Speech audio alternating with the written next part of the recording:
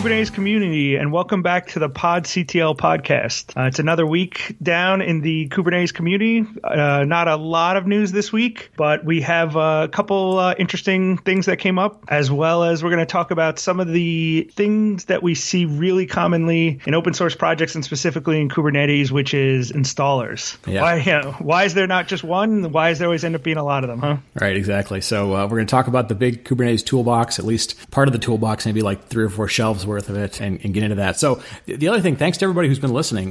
The show has been several times in the top 100 of the tech podcast on iTunes. So folks are listening, telling a friend. If you can give us some ratings, we'd love some feedback, and all the details about how to reach us, at PodCTL on Twitter, and the email and the blog and all that stuff are in the show notes. So thanks for listening, everybody. Tyler, you want to, what's been in the news? Like you said, it was a little bit of a slow news week in terms of Kubernetes specifically, but there was a little bit of news. This week was VMworld, VMware's twice annual conference, and usually gets some sort of mix of their usual virtualization news and announcements, and then there's some usually what we consider modern app dev or whatever you want to call it announcements, and this year wasn't any different. It was an announcement by VMware with Google and Pivotal to take a packaged version of Pivotal's Kubo project, which is a Kubernetes deployer, and package up as a commercial offering called the Pivotal Container Service. So just the basics of this, and we'll put the link to it in the show notes for folks that want to dig in. There was a project that Google and Pivotal had kicked off called Kubo, which, like you mentioned, takes the Bosch installer from Cloud Foundry Foundation and installs a Kubernetes instance. So we're actually going to get into lots of ways to install Kubernetes, but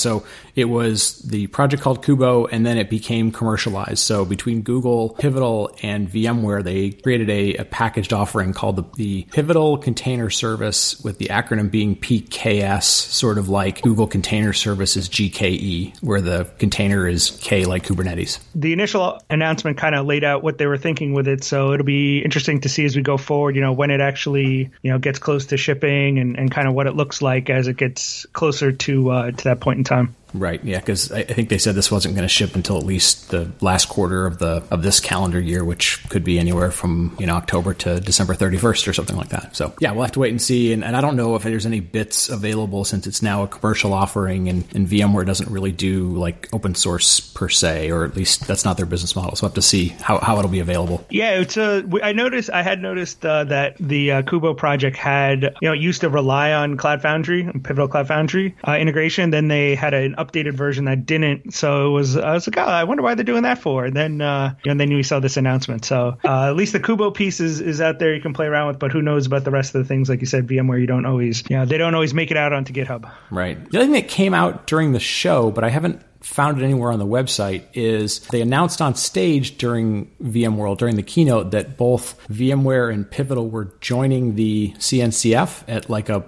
gold or platinum member level, sort of the top level, which I think from an industry perspective is good. It says that, the folks from the CNCF were basically saying, hey, enterprise computing is now going to basically flow through the CNCF. And, I think when you put Kubernetes front and center of that, it's a fairly fair statement now. You've got every major cloud provider is supporting Kubernetes: Microsoft, Google, AWS, Oracle, Red Hat, Microsoft, VMware, all the major players in terms of enterprise technology are now supporting Kubernetes. So we never like to say that anything's won in technology, but it's a pretty strong statement from the CNCF this week. Yeah, you never know. Things change, but at this point in time, Kubernetes has seemed to a pretty strong consensus has developed around it. So speaking of that consensus, once you start getting a lot of people using any given technology, it kind of spawns itself into lots of ways to use it, lots of ways to install it, operate it, maintain it, upgrade it. So today we thought we would talk about all the tools that are out there, which it's not unusual, especially for open source projects to have lots of tools. But let's start with the first basic question, like why are there so many tools to deal with Kubernetes? Well, I think it's a cultural thing that's just comes with open source software, right? Is the idea of, hey, there's something, this doesn't do what I want, so I'm going to make something that does what I want. And because like open source and all those things. I'm going to share it with other people in case they want it too. That's the upside of open source. The downside is you can usually get a pretty big growth in those areas of people taking tools and spawning them out a lot of different ways. And it makes sense from the standpoint of people have different requirements of what they're looking to do. And this tool focuses more here, or I need an installer that can do this, that, and the other thing, but I don't care about this piece. And because stuff's really early, there's not like an official installer that you're going to submit a patch, a pull request to with your changes to it that change how it works. So it's like, well, I'll just either fork it and do it myself, or start and create one from scratch. So we saw this with OpenStack. We've seen this with plenty of other open source technologies too, where there's just installers everywhere. Well, and I think it kind of spawns out of this open source, the concept, and I don't want to get too philosophical and religious, but I mean, when everything was proprietary, you bought software from somebody and that vendor typically gave you the installers and the package managers and all that stuff. And with open source, you have plenty of companies that are spawned up as consulting companies, as training companies, as well as commercial vendors of open source or public cloud providers of open source. So I think a lot of times you will find that popular tool gets spawned up by a consulting group or some other group, and they spin it up, and then a community builds around it or something, and then somebody else will build it, like you said, because they start from some other belief of a problem set, and it kind of spawns from there. So let's talk a little bit about some of the common types of tools that we see. So if somebody said, hey, I want to run Kubernetes, or I want to interact with Kubernetes, what are some of the ways that you can get started with? Let's sort of focus sort of on day one or day zero, if you will. The two most common ways when someone wants to get started is they either want to install it on their laptop, or they're looking for a service that they can just log in and start kicking the tires. It's usually time to success is usually the kind of metric there. Like, I just want to see what this thing is like. Cool. I'll rip into the guts later, but right now I just want to see what interacting with this thing is like. Right. So from a laptop perspective, there are a couple of kind of tools that people might want to be aware of. So if you are working just with Kubernetes, so you just want to work in the Kubernetes kind of domain, probably the most commonly used tool from things of installing on your laptop is something called Minikube, Mini KUBE. From an OpenShift perspective, from a Red Hat perspective, we've then taken a similar approach and built something called Minishift. So if you want to run like OpenShift on your laptop, you can do that as well. And both of those tools will basically give you a sort of single node, single master.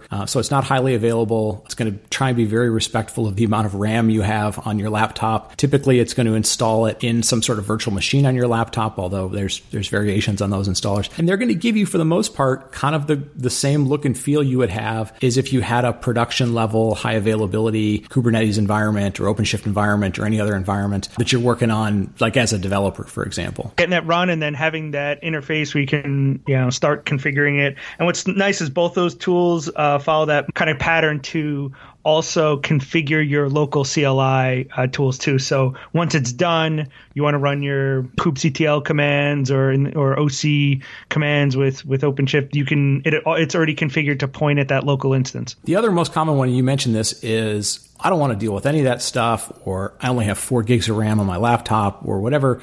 Let me just get this running in the public cloud. And there's kind of two categories of things that fall in. One of them is I want to use the native Kubernetes services from somebody. So whether that's a Google Container Engine, so GKE, maybe it's Microsoft's Azure Container Service, the Kubernetes variant of that. So, and then there's some others that are out there. You may want to just log in, have a Kubernetes instance, start throwing some containers at it and get going.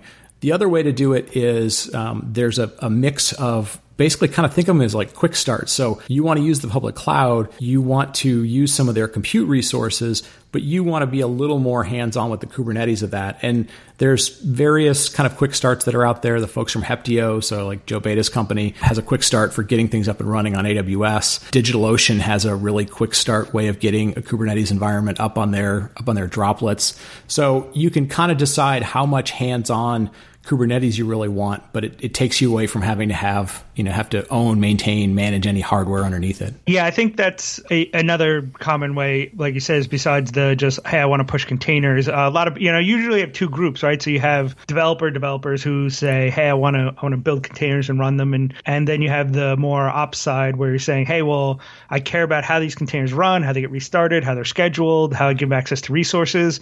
So for them, logging into something like an OpenShift Online line or GKE. It's just like, well, here you go. It's ready to go. Kind of, right. They lose a piece of that experience. So that's where, hey, I can bootstrap a whole, what would look like a production-ish cluster on a cloud and start to kick the tires there. So that's a popular approach too. And I think what we sort of laid out, even just in those two sets of examples, is basically there isn't one set of users for Kubernetes, right? There may be developers that literally just want to write a Java application, a Node application, and push it, in which case they want as little friction as possible and as little kind of knowledge about Kubernetes as possible. In some cases, you have sort of these DevOps teams, which could be multiple people. It could be people with multiple skills who kind of have to know a little bit of both, what languages and runtimes are supported, but I also need to know how do those masters interact with a kubelet, or how do I do updates? And then you're going to obviously have operations teams who are, need to know kind of everything about how Kubernetes is going to run from an infrastructure perspective. So it lends itself to answering a little bit of that basic question we had at the beginning, which was, well, why are there so many variations and options? And the reality is, there's a lot of different starting points that people have from this,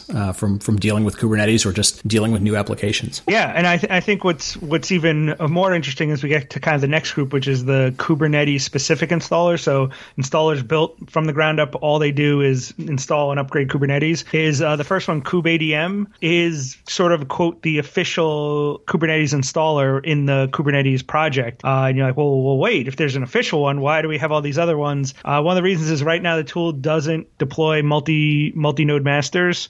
So if you wanted to have, say, like a fully HA production type cluster, kubeadm doesn't yet do that. So I think that's also, where the feature sets of the various tools have allowed this to scale out even further. And I think, so 2 points on that. One, before you go into any more of these, one is, you mentioned, well, the official tool doesn't support HA. And I think there's some misconceptions out there in the market that, we talked early on, Kubernetes has this concept of masters that kind of provide the control plane. And then there's, the workers where the kubelets run and all that stuff. The reality is you absolutely can build HA highly available Kubernetes environments. It's just, like you said, sort of the default one that comes from the CNCF doesn't necessarily set that up for you, but there are plenty of other tools and things that come from vendors and things in the cloud that absolutely are HA. The other thing, real quick, for anybody who's listening to this, don't take these as completely extensive lists. So if you're working on a project and you don't hear your name called, don't feel bad. We're trying to give some examples that we sort of know off the top of our head. We'll try and provide some more complete lists in the show notes, but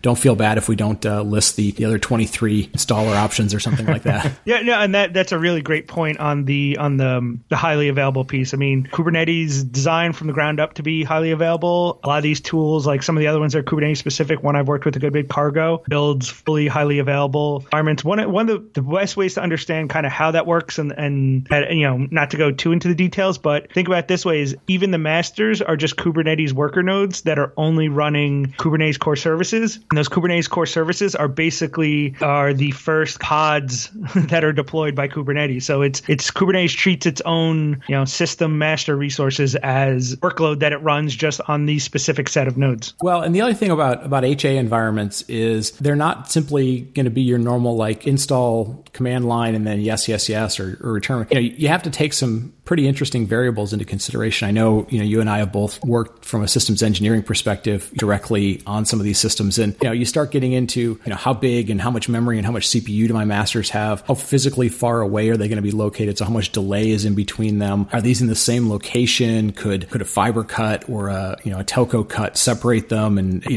where's master 1, 2 versus 3 or more than that? So I think that's why there has to be a little more thought put into how you deal with HA, and that advancement has to be built into these installers and upgrade systems. One of the other things I would say, which it varies on all of these, whether it's these Kubernetes specific ones or even some of these quick start ones, there's basically like two levels of installers, I would say. One is, hey, give me the Linux host you want me to install Docker and Kubernetes on, and I'll go do that. And the other one is, point me at the IaaS provider, whether it's a public cloud or private. I will ask for the resources I need and stand them up too, and then install them. So like, for example, Cargo, you can point it at basically uses Terraform. You could point it at, say, OpenStack and say, spin me up. I'm going to make a 6 node, 3 masters and 3 workers. It will also ask for those 6 nodes first. So there's kind of like 2 different ways, and there's pluses and minuses to both. But that's usually something you see, kind of a breakdown between the tools also. You mentioned Terraform. Terraform sometimes gets lumped into that category: Chef, Ansible, Puppet, Salt. Are those tools, the things that people think of as config management tools, but or nowadays managing all sorts of different software, those fit into a category of interacting with Kubernetes as well? True. Yeah, I mean, just like any other piece of software, those tools, both besides config management, they also in different levels do some amount of orchestration and use for installation. So you can say, I have Ansible playbooks that will install Kubernetes, and actually, for example, Cargo is one that's actually, after it uses Terraform to build the nodes, then it uses Ansible to do the actual installation. The OpenShift installer uses Ansible. There's tons of Chef recipes and things like that. So, that may even make more sense if you're already, say, a big Puppet or Salt shop, and you might be looking at that as a way to deploy Kubernetes because it fits more into your kind of normal workflow. So we've spent a lot of time talking about day 0 or day 1 tools, right? The things that are going to help you set up an environment or install an environment or get you on board with it, whether it's single node or highly available or whatever. What about the stuff from day 2 to day 2000? What are some of the core categories that people should kind of be aware of in terms of tools? I just have to first start off by saying I feel like at this time in its life cycle, Kubernetes, this to me is a real good indication that there's a lot of uptake of Kubernetes. Is what's only been around a couple of years. We're talking pretty heavily about day 2 tools. How do we upgrade it? How do we monitor it? How do we log it? Whereas some of these other open source projects we worked on in the past, it's, hey, we're 5 years in and no one's even asking about how we're logging this. How many people could possibly be running this if they're not logging it? Right. So so I think that's a pretty good sign for Kubernetes as a whole. I think it goes back to installation, but I think upgrades are big. That's when people say, okay, cool. Now 1.7.4 is out. How do I get there?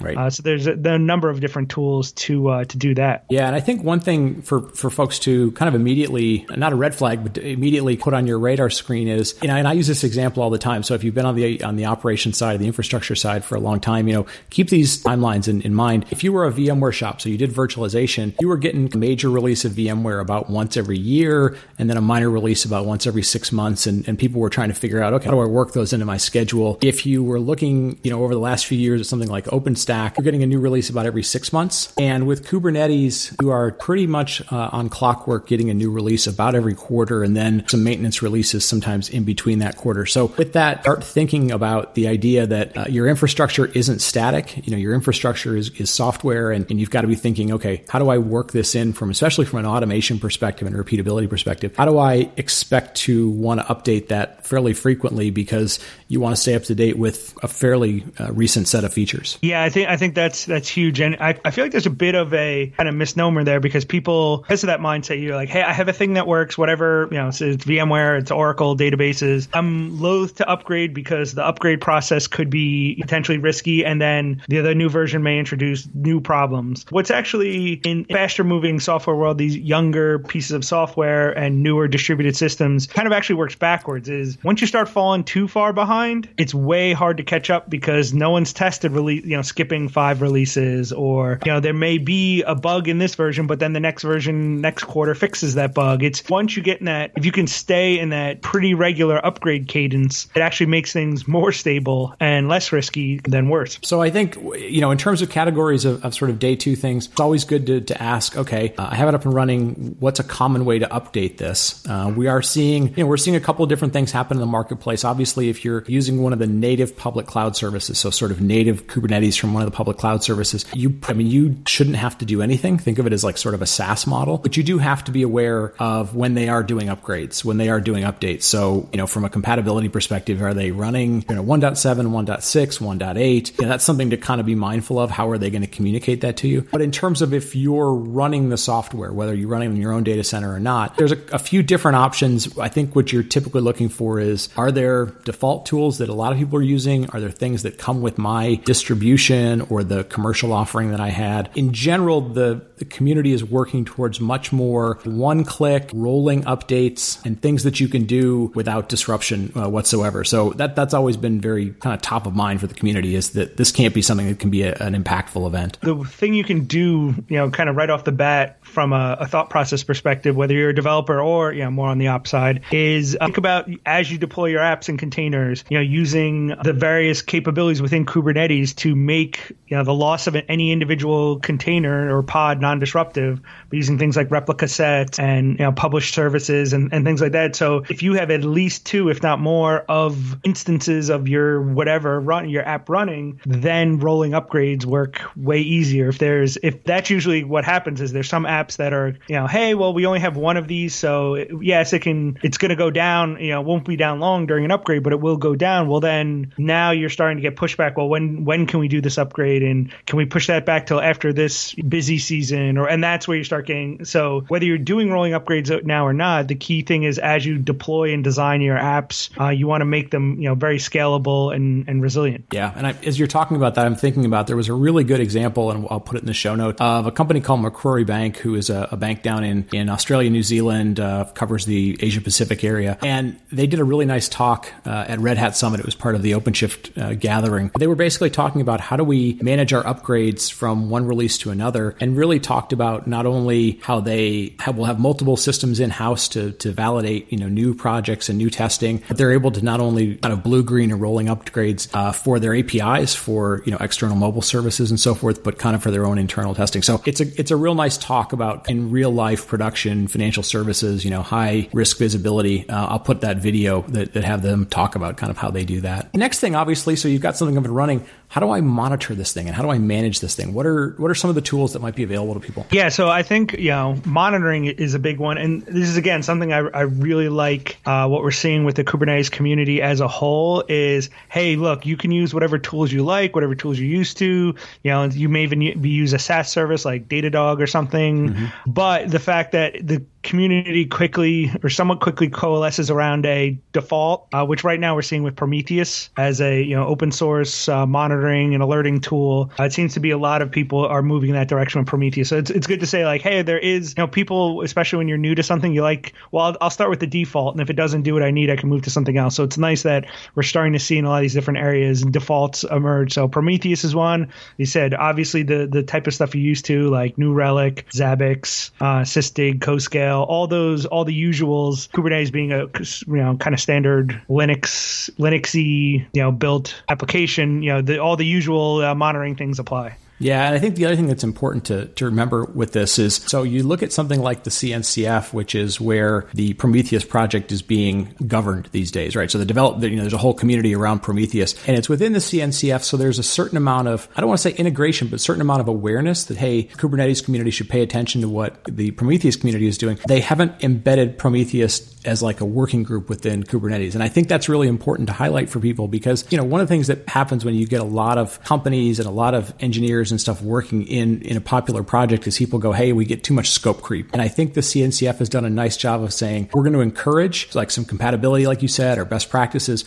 but we're not going to force this into the project. So if you don't like Prometheus, but you love Kubernetes, there are going to be lots of other options, and you don't have to feel like, oh, okay, I got to wait for that next release of something in order for my Kubernetes to move forward. So they're allowed to move at different patterns, but have awareness of each other so that, if they want to do some integration, they know how to do it. I think it's also important from the standpoint of, even if you do want to use Prometheus, once you kind of tie that rope between the two by putting them kind of in the project, they start gating one another of like, well, we want to kind of adjust this, this way we're reporting this information out of the API. Well, it's going to break Prometheus, so we have to wait for, and you end up with way more coordination versus sort of just more traditional best practices of API versioning and things like that. You can kind of, when you're in the same project, you can take some shortcuts which are fast in the short term, but in the longer term actually cause more problems. Right. And I think the other thing is we're really learning in the Kubernetes community some best practices. So you take, for example, what people are learning about like monitoring, and one of the things that they're learning is how do you do this concept of like sidecar containers, where you put the application in a container, you run the monitoring sort of agent in a container, you put those both in the same pod so they're sort of logically linked together. And the learning from something like that is also being applied to proxy services for applications like Istio that are starting to emerge and so forth. So the nice thing is some of the learnings from things like monitoring or logging, which are day-to-day things, that learning and those sort of concepts and patterns are going to eventually flow into being useful in more advanced application patterns, which we'll get into maybe in a later show and so forth. I think that's pretty big, is the, seeing those learnings come back in and kind of adjust it.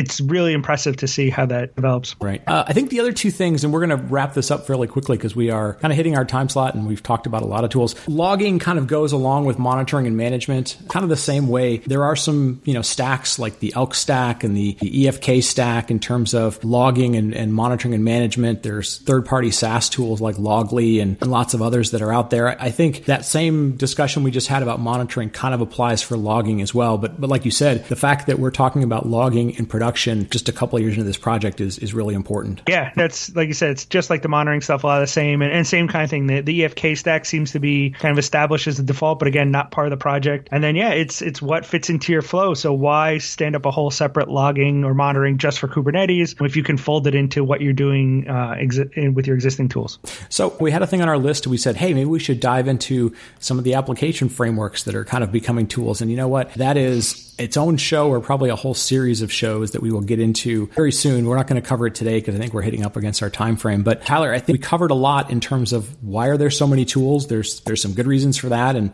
some community reasons for that. I think we touched on getting people started, getting them going after day one. Any last thoughts about how do you wrap your head around what's the right toolbox to have for Kubernetes? I think the first thing is one, and kind of how I would pick any sort of tooling when it comes to, this in IT in general is one, what's the default? What's the most popular thing? Those type of looks, because it has more community following behind it. If you don't have a strong opinion, at least start there where it's like, what is the thing that everyone else is using? Because I don't need to, have my custom homegrown solution. Let me look there. And then if it doesn't do what you need, kind of see where people have peeled off to other projects. So reuse maybe, and also obviously reuse something you have if you like it, or stick with something that's really popular. Yeah, I think that's great advice. Use the defaults, reuse with minor modifications if needed, and then if you really have to build something on your own, consider that sort of a last resort. Because at some point you're gonna have to own that tool forever. So very cool. I'm gonna wrap it up with that, folks. As always, thanks for listening. We would love reviews and feedback. All the ways to contact us are in the show notes. One other thing that we're gonna try and introduce, whether it be this week or the next week, we've had some requests to get the show into a transcribed form. So hopefully, if we can pull this off, we will get it out as a transcribed form for you, and it'll be in the show notes as well. So for those of you that like to read as opposed to listening to us, we will hopefully have something for you there as well. So everybody, thanks again for listening. For Tyler and for myself, we will talk to you next week.